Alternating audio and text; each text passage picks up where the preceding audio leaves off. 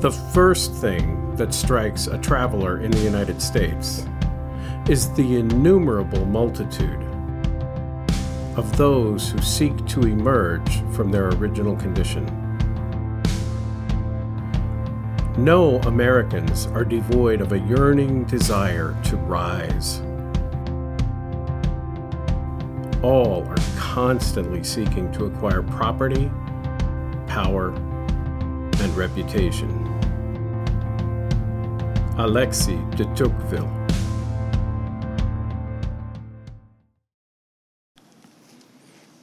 Alexis de Tocqueville was a French diplomat and political scientist who toured the United States in the middle of the 1800s. He was out to discover the genius behind America. What was it that made it such a uniquely prosperous and promising nation? And one of the many fascinating discoveries he made about Americans was their work ethic, their sense of self-determination. As reflected in those words we just heard, I'll read them again. The first thing that strikes a traveler in the United States is the innumerable multitude of those who seek to emerge from their original condition. No Americans are devoid of a yearning desire to rise. All are constantly seeking to acquire property, power, and reputation. Ambition becomes a universal feeling. Now, 200 years later, that ambitious spirit is still very much alive in American culture. That desire to rise shows up in just about every aspect of American life. When it comes to school, we want to make the honor roll or the dean's list. When it comes to sports, we want to make the travel team or win our age bracket or cross the finish line of the 5 or 10K or who knows what else. When it comes to work, we want to climb the corporate ladder, or better yet, start our own business, or better yet, retire early in style and comfort. We want more followers and more likes on social media. We want our church to grow. We want our grass to grow. We want our kids and grandkids to have it better than we did. That's not just an American phenomenon. This sense of self-advancement, this desire to achieve, it's found in just about every society on earth and at just about every level of every society. In fact, the famous psychologist Abraham Maslow identified this desire to achieve as a primary motivator of human behavior. He explained that once we meet our needs for health and for safety, we begin working our way up that pyramid. We want to achieve meaningful relationships, and then we want to win the respect of our peers and colleagues, and then we want to actualize ourselves by fulfilling our potential as human beings. Now, as a textbook firstborn child and a card-carrying member of the baby boom generation, and having spent most of my life in overachieving cities like New York and Boston, I understand this desire to rise. So is it a good thing or a bad thing? Is ambition something to celebrate or repent of? Is it a promise or a trap? During this month of August, we have been searching for meaning. As we gear up for a new year of school and work and church and family, as we set our sights on things to come and line up all that we're going to be doing, we're asking ourselves, what's the point? What are we hoping to accomplish this year? And will we be satisfied if we do accomplish it? So to answer those questions, we're going to one of the most mysterious and provocative books of the Bible, a book we call Ecclesiastes, named after the teacher. Ecclesiastes was written by an ancient sage, a wealthy, powerful, successful, Solomon-like figure who found himself wrestling with questions of meaning, even though he had achieved and acquired just about everything a human being can in this life. The basic premise of the book we learned at the beginning was that if life under the sun is all there is, it will never be enough. If the material world is all that exists, if 70 or 80 years are all we get, then it all adds up to nothing more than this.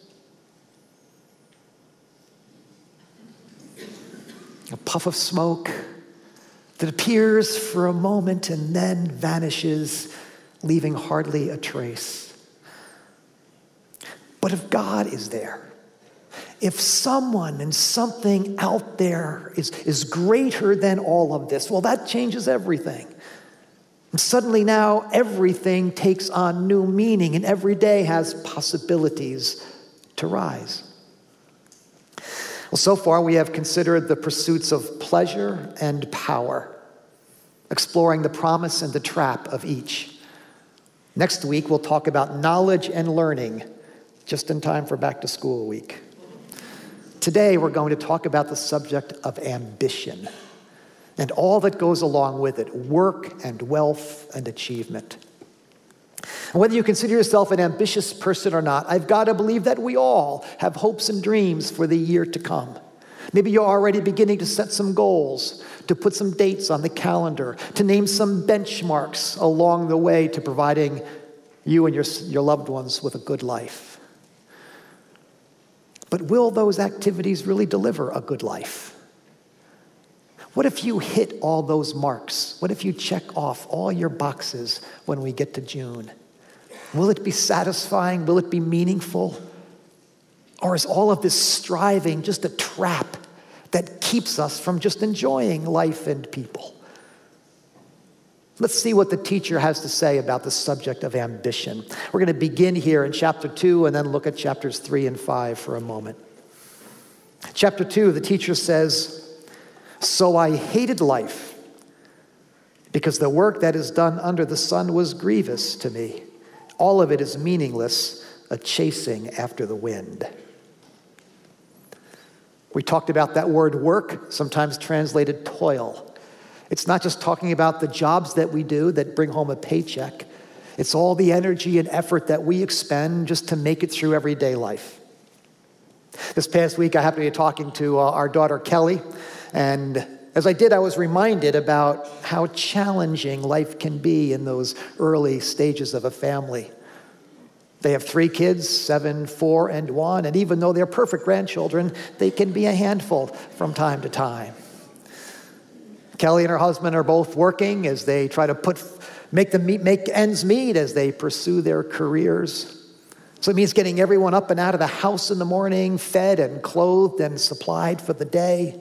All the drop-offs and the pickups from school and daycare and soccer and dance lessons, and then getting them all back home again, and then it's dinner and homework and bath and bed and laundry, and then you wake up and you do it all over again. It was terrifying as I heard her describing and remembered so many years we did that ourselves. But the truth is, whatever stage of life we find ourselves in, we can often feel as though we're caught up in this whirlwind of activity. Karen and I have had 2 or 3 of those calendar conversations, and we still haven't gotten everything figured out for this coming fall season. And so for all of us at times, it feels like we're chasing the wind, like we'll never catch up. And if we do, it will only change direction and take off again. And what do we have to show for all this toil? The teacher continues, "I hated all the things I had toiled for under the sun, because I must leave them to the one who comes after me. And who knows whether that person will be wise or foolish. Yet they will have control over the fruit of my toil, into which I have poured my effort and skill under the sun. This too is meaningless." Do you hear the frustration, the helplessness in the teacher's voice? Who knows? Who knows what the outcome will be of everything I have worked for? Who knows what our kids will do with the opportunities we work so hard to provide them with? Who knows what will come of all the years I invest in my company or my industry or my community? Who knows what will happen to this house that we have built and cared for and lived in, what the new owners will do with it after we're gone? We have no control over the outcome of our work, even when we do everything we're supposed to do. As I was working through these verses, I couldn't help but think of Steve Jobs. I mean, if ever anybody had a desire to rise, it was Steve Jobs. I mean, he wasn't content simply to change the world. He wanted to make a ding in the universe, as he famously said. And on a certain level, he did. There's not one of us whose lives have not been impacted and work by some of the things that he created. He became an icon of innovation and industry. Books were written about him, movies made about him. But it's been 5 years now since he passed away. The books are no longer bestsellers. The movie is not even recommended on Netflix anymore. Apple is in the hands of its successor. And while the numbers have been pretty good for the company, it's been a long time since Apple has come out with some game-changing new product that they were so famous for. Will we still be talking about Steve Jobs 20 or 50 or 100 years from now? Will Apple still be a global giant? If it is, someone else's name will probably be associated with it by then. And they'll say, Steve who?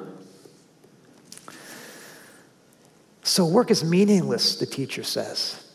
Not only because we can't control the outcome, but also because it can make our lives miserable in the present. Verse 22.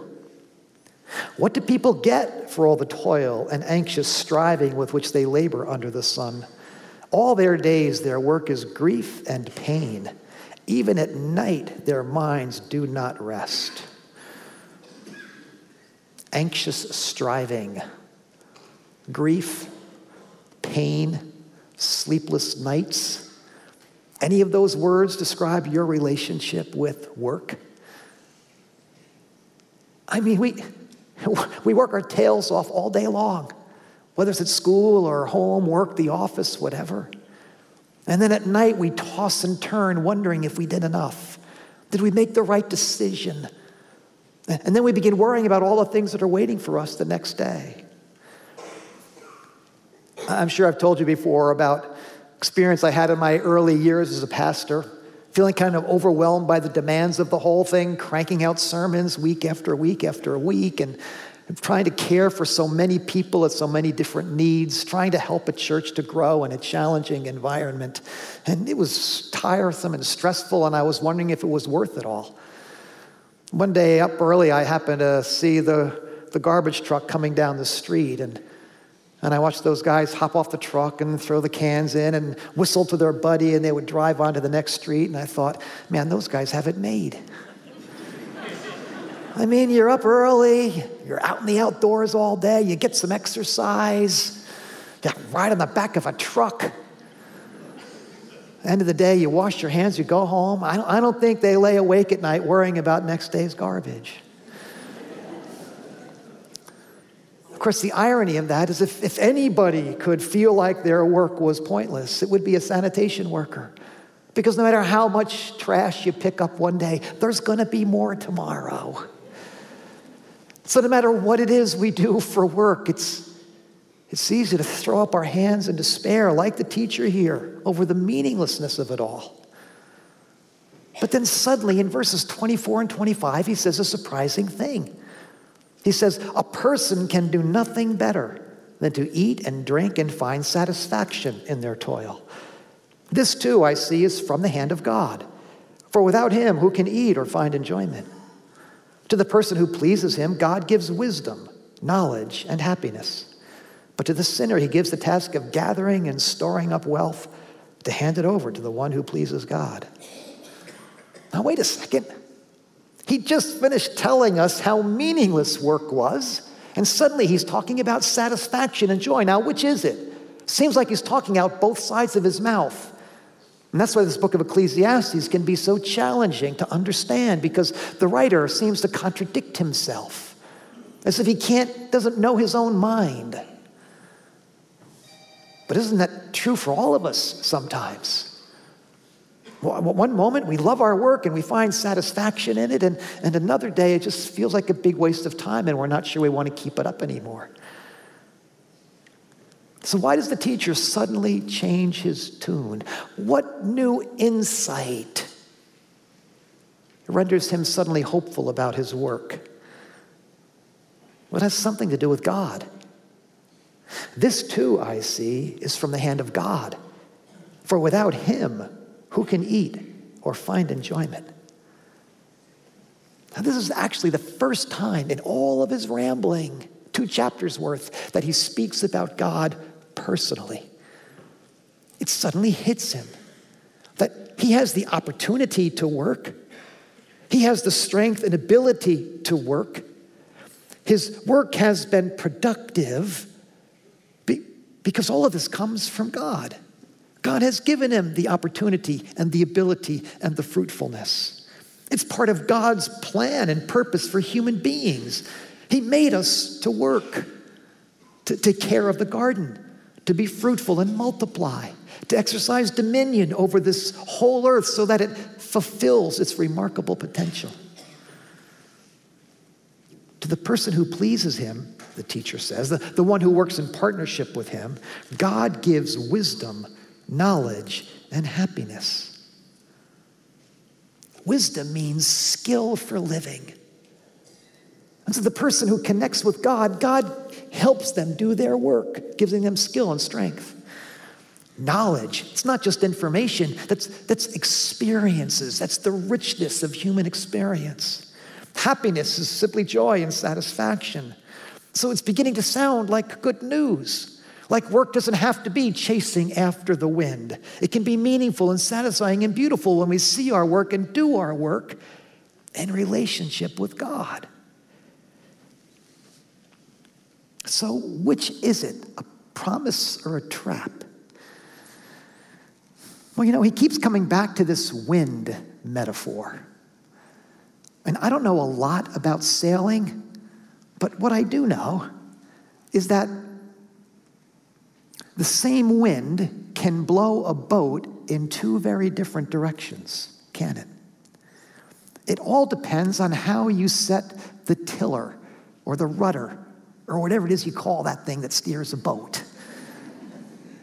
That same wind can drive a boat this way or that way, all depending on the set of the rudder.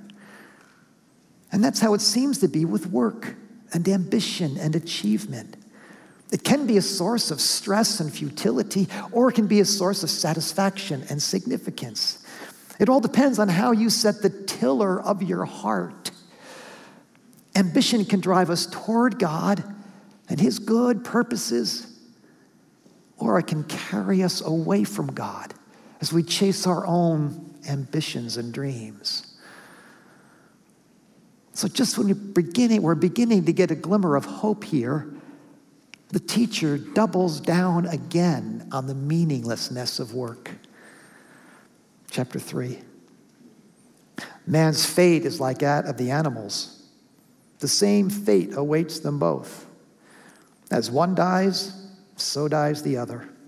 Everything is meaningless. All go to the same place. All come from dust, and to dust all return. Well, that's a happy thought. The teacher looks around and says, everything dies. Animals die. People die. They all just turn into matter, dust of the ground from which they came. And if that's true of living things, it certainly is true of material things. All that we acquire and achieve, whether it's clothes or houses or skyscrapers or diplomas or degrees or trophies, they all just disintegrate eventually. And it brings to mind the words of that old Kansas tune from the 1970s, from an album grimly titled Point of No Return. Same old song. Just a drop of water in an endless sea.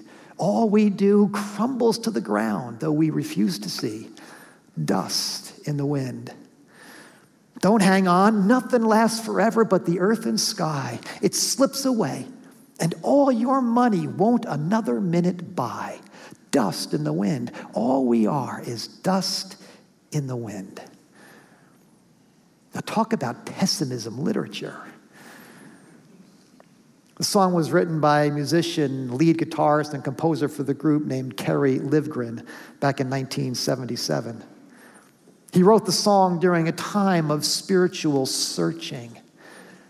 Here he had fame and fortune, talent, good looks, everything a person could want in life, and yet he wasn't satisfied. He searched through all the belief systems of the world, one by one, and had come up empty. It's just dust in the wind, he said. And that's where the teacher seems to land. If everything we accomplish, even our very own bodies, are simply going to turn to dust, then what's the point? So now ambition is beginning to feel more and more like a trap. Because no matter how hard we work, we can't control the outcome of our work. No matter what it is we do for work, it's a source of stress and frustration. No matter what we accomplish with our work, it's all going to fade away eventually. And finally, the teacher tells us, no matter how much we get, it's never going to be enough. Chapter 5, verse 10. Whoever loves money never has enough. Whoever loves wealth is never satisfied with their income. This too is meaningless. Now, certainly one of the reasons we work is to provide a living for ourselves and for those we love. And one of the reasons we want to rise is so that we can make more money and provide an even better living for ourselves and for those we love. And there's nothing wrong with that. The only problem, the teacher tells us, is that no matter how much we get, it will never be enough. Maybe you heard the news report I heard this past week that 80% of Americans are living paycheck to paycheck. In other words, counting down the days until that check comes and they can catch up on their bills and put food on the table for another couple of weeks. And it's true across the board, even of people making six-figure incomes, paycheck to paycheck. I wonder, be honest, how much time did you spend this week imagining what you would do if you had won that $770 million jackpot? I know, you promised God you would tithe if he let you win. How much time? In the end, the winner took it in a lump sum payment, $330-some million. She seemed ecstatic about it. She was going to quit her job and start to relax. It all sounded wonderful. According to the teacher, her life's about to get a lot more complicated. Verse 11, as goods increase, so do those who consume them. And what benefit are they to owners other than to feast their eyes on them? The sleep of a laborer is sweet, whether they eat little or much. But as for the rich, their abundance permits them no sleep. How many friends and family members and financial advisors and fundraisers are going to come after that woman in the months to come? How much time and energy does it take to manage $330 million? It's not easy to spend that much money. How much more does she suddenly have to think about when she lays her head to the pillow every night? The track record shows that the trajectory for lottery winners is not always a happy one. So it leads the teacher to a pretty grim conclusion. I have seen a grievous evil under the sun. Everyone comes naked from their mother's womb, and as everyone comes, so they depart. They take nothing from their toil that they can carry in their hands. Even if a person manages to acquire wealth and hang on to it all the way through their lives, when it's time to leave this world, they can't take it with them. Nothing from their toil can they carry in their hands. I can't read that verse without remembering a funeral I did for a man many years ago. A man I knew fairly well, a friend of mine, actually. A hard-working man who built a business from the ground up. provided a good living for his young family, only to die of a heart attack alone at his office on a Sunday afternoon. He was buried in his tuxedo with $20 bills wrapped around his fingers and a card with his favorite saying on his chest, "He who dies with the most toys wins." It didn't feel like a win to those of us who were missing him that day. As everyone comes, so they depart. And what do they gain since they toil for the wind? Is that all there is? Is that all we are? Dust in the wind?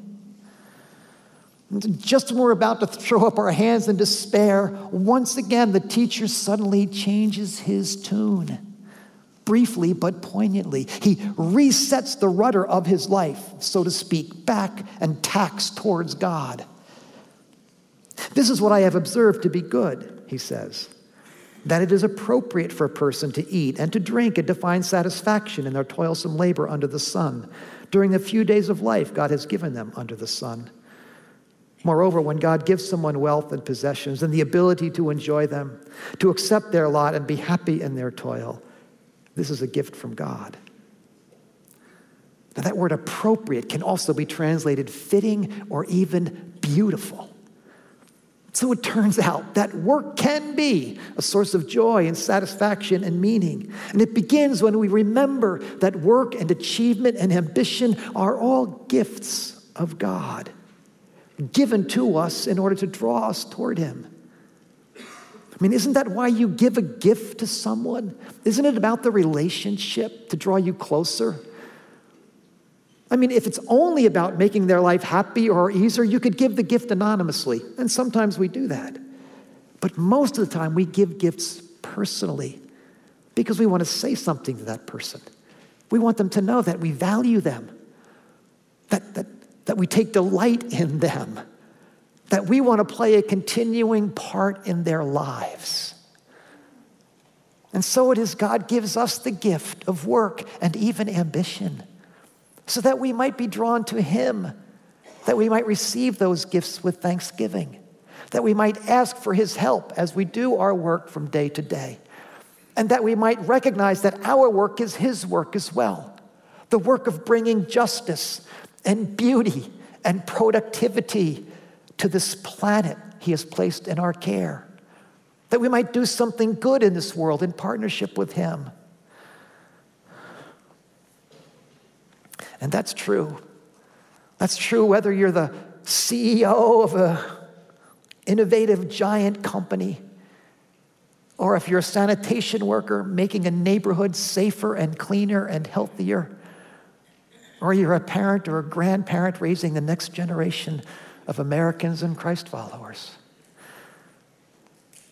You see, we were made to rise because we were made for God. We were made to live every day of our lives and every aspect of our lives in relationship with the God who made us for his glory and for his purposes, to do something good in this world.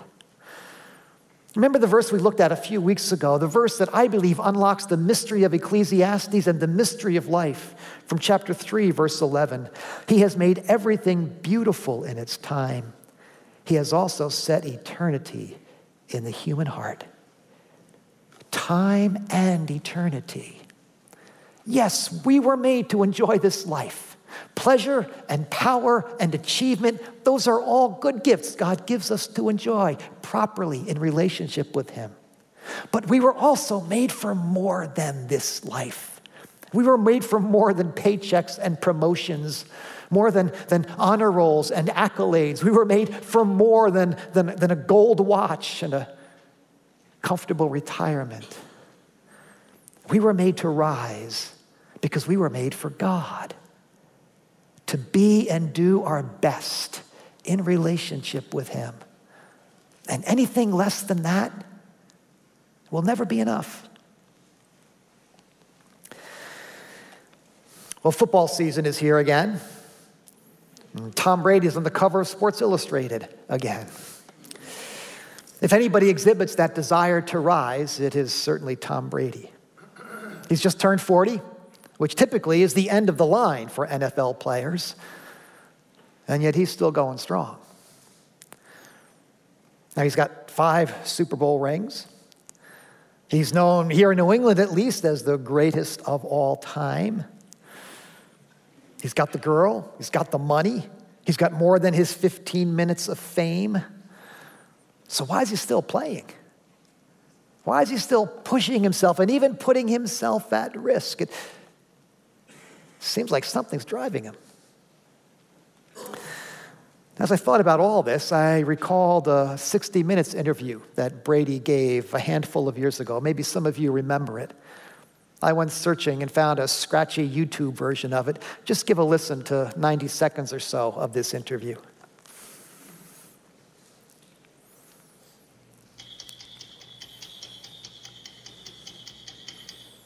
Tom Brady, the quarterback of the New England Patriots, is not only one of the NFL's best players, he's one of the NFL's great stories. At the tender age of 30, he has already won 3 Super Bowls, an accomplishment that ranks him with some of the best quarterbacks ever to play the game. And he's having one of the greatest seasons in pro football history. When we first reported on him back in 2005, he seemed underrated and almost overlooked.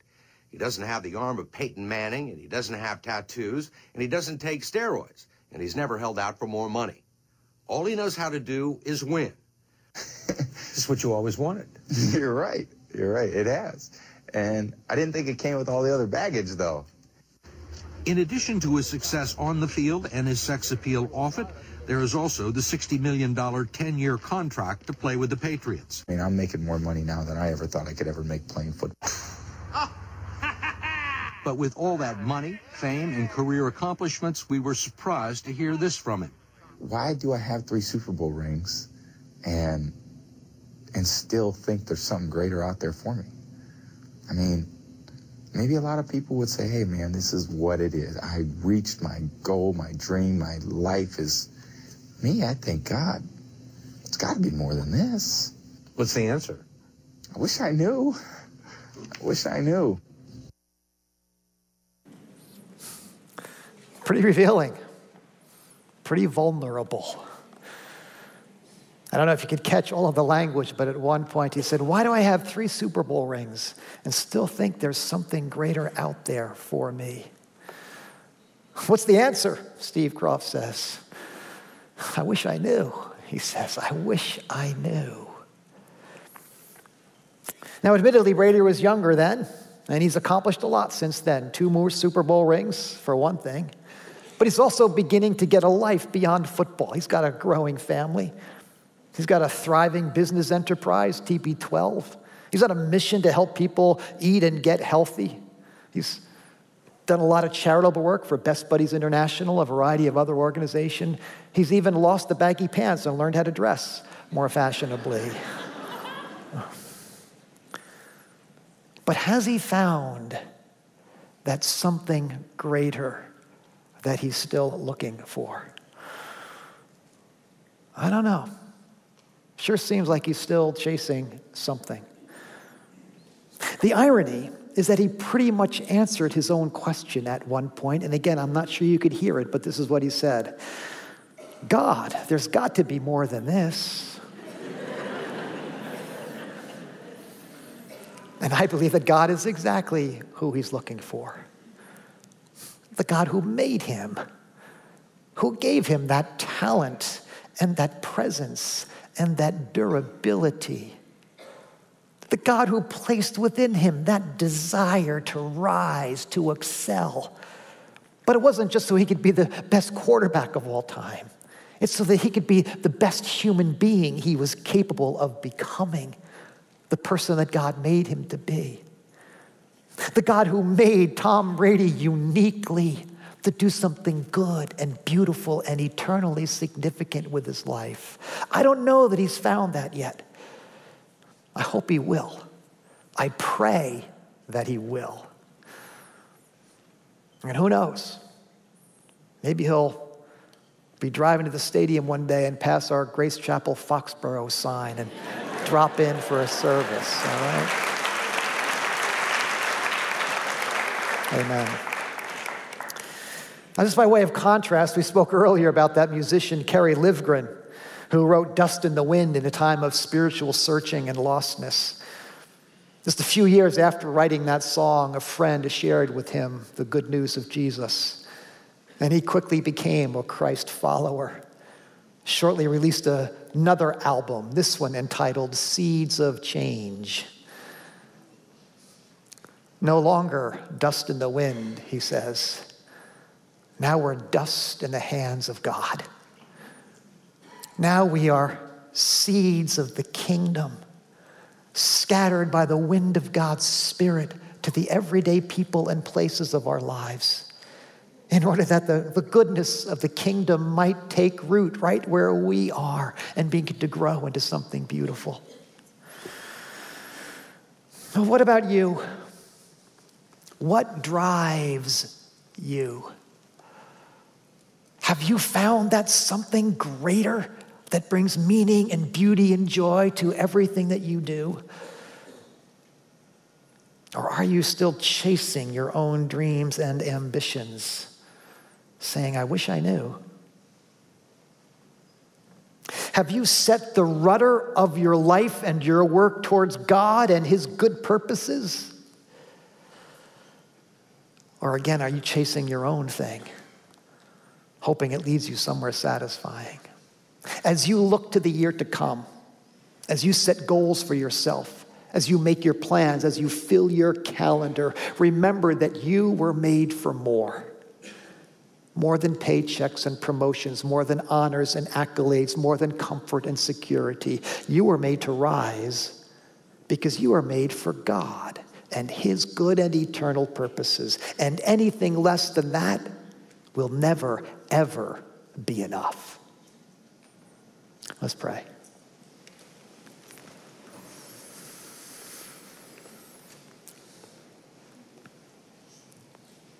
Thank you, Lord, for speaking words of hope into this challenging dimension of our lives. Thank you for making a life of meaning and fulfillment possible through faith in your Son, Jesus Christ, who is ready to forgive us for all our failures and foolishness, all our small-minded, self-centered thinking, and able to set us free to become the people you were meant us to be and to do the work that you placed us here on this earth to do. Lord, if there are any here who still don't know, I pray that by your Spirit you might open their hearts to hear and receive this good news of life abundant and eternal. And for those of us who do know, Lord, may we set the rudders of our lives in your direction as we head into this new year, that it might be for your glory, for our joy, and for the good of the world. In your name we pray. Amen.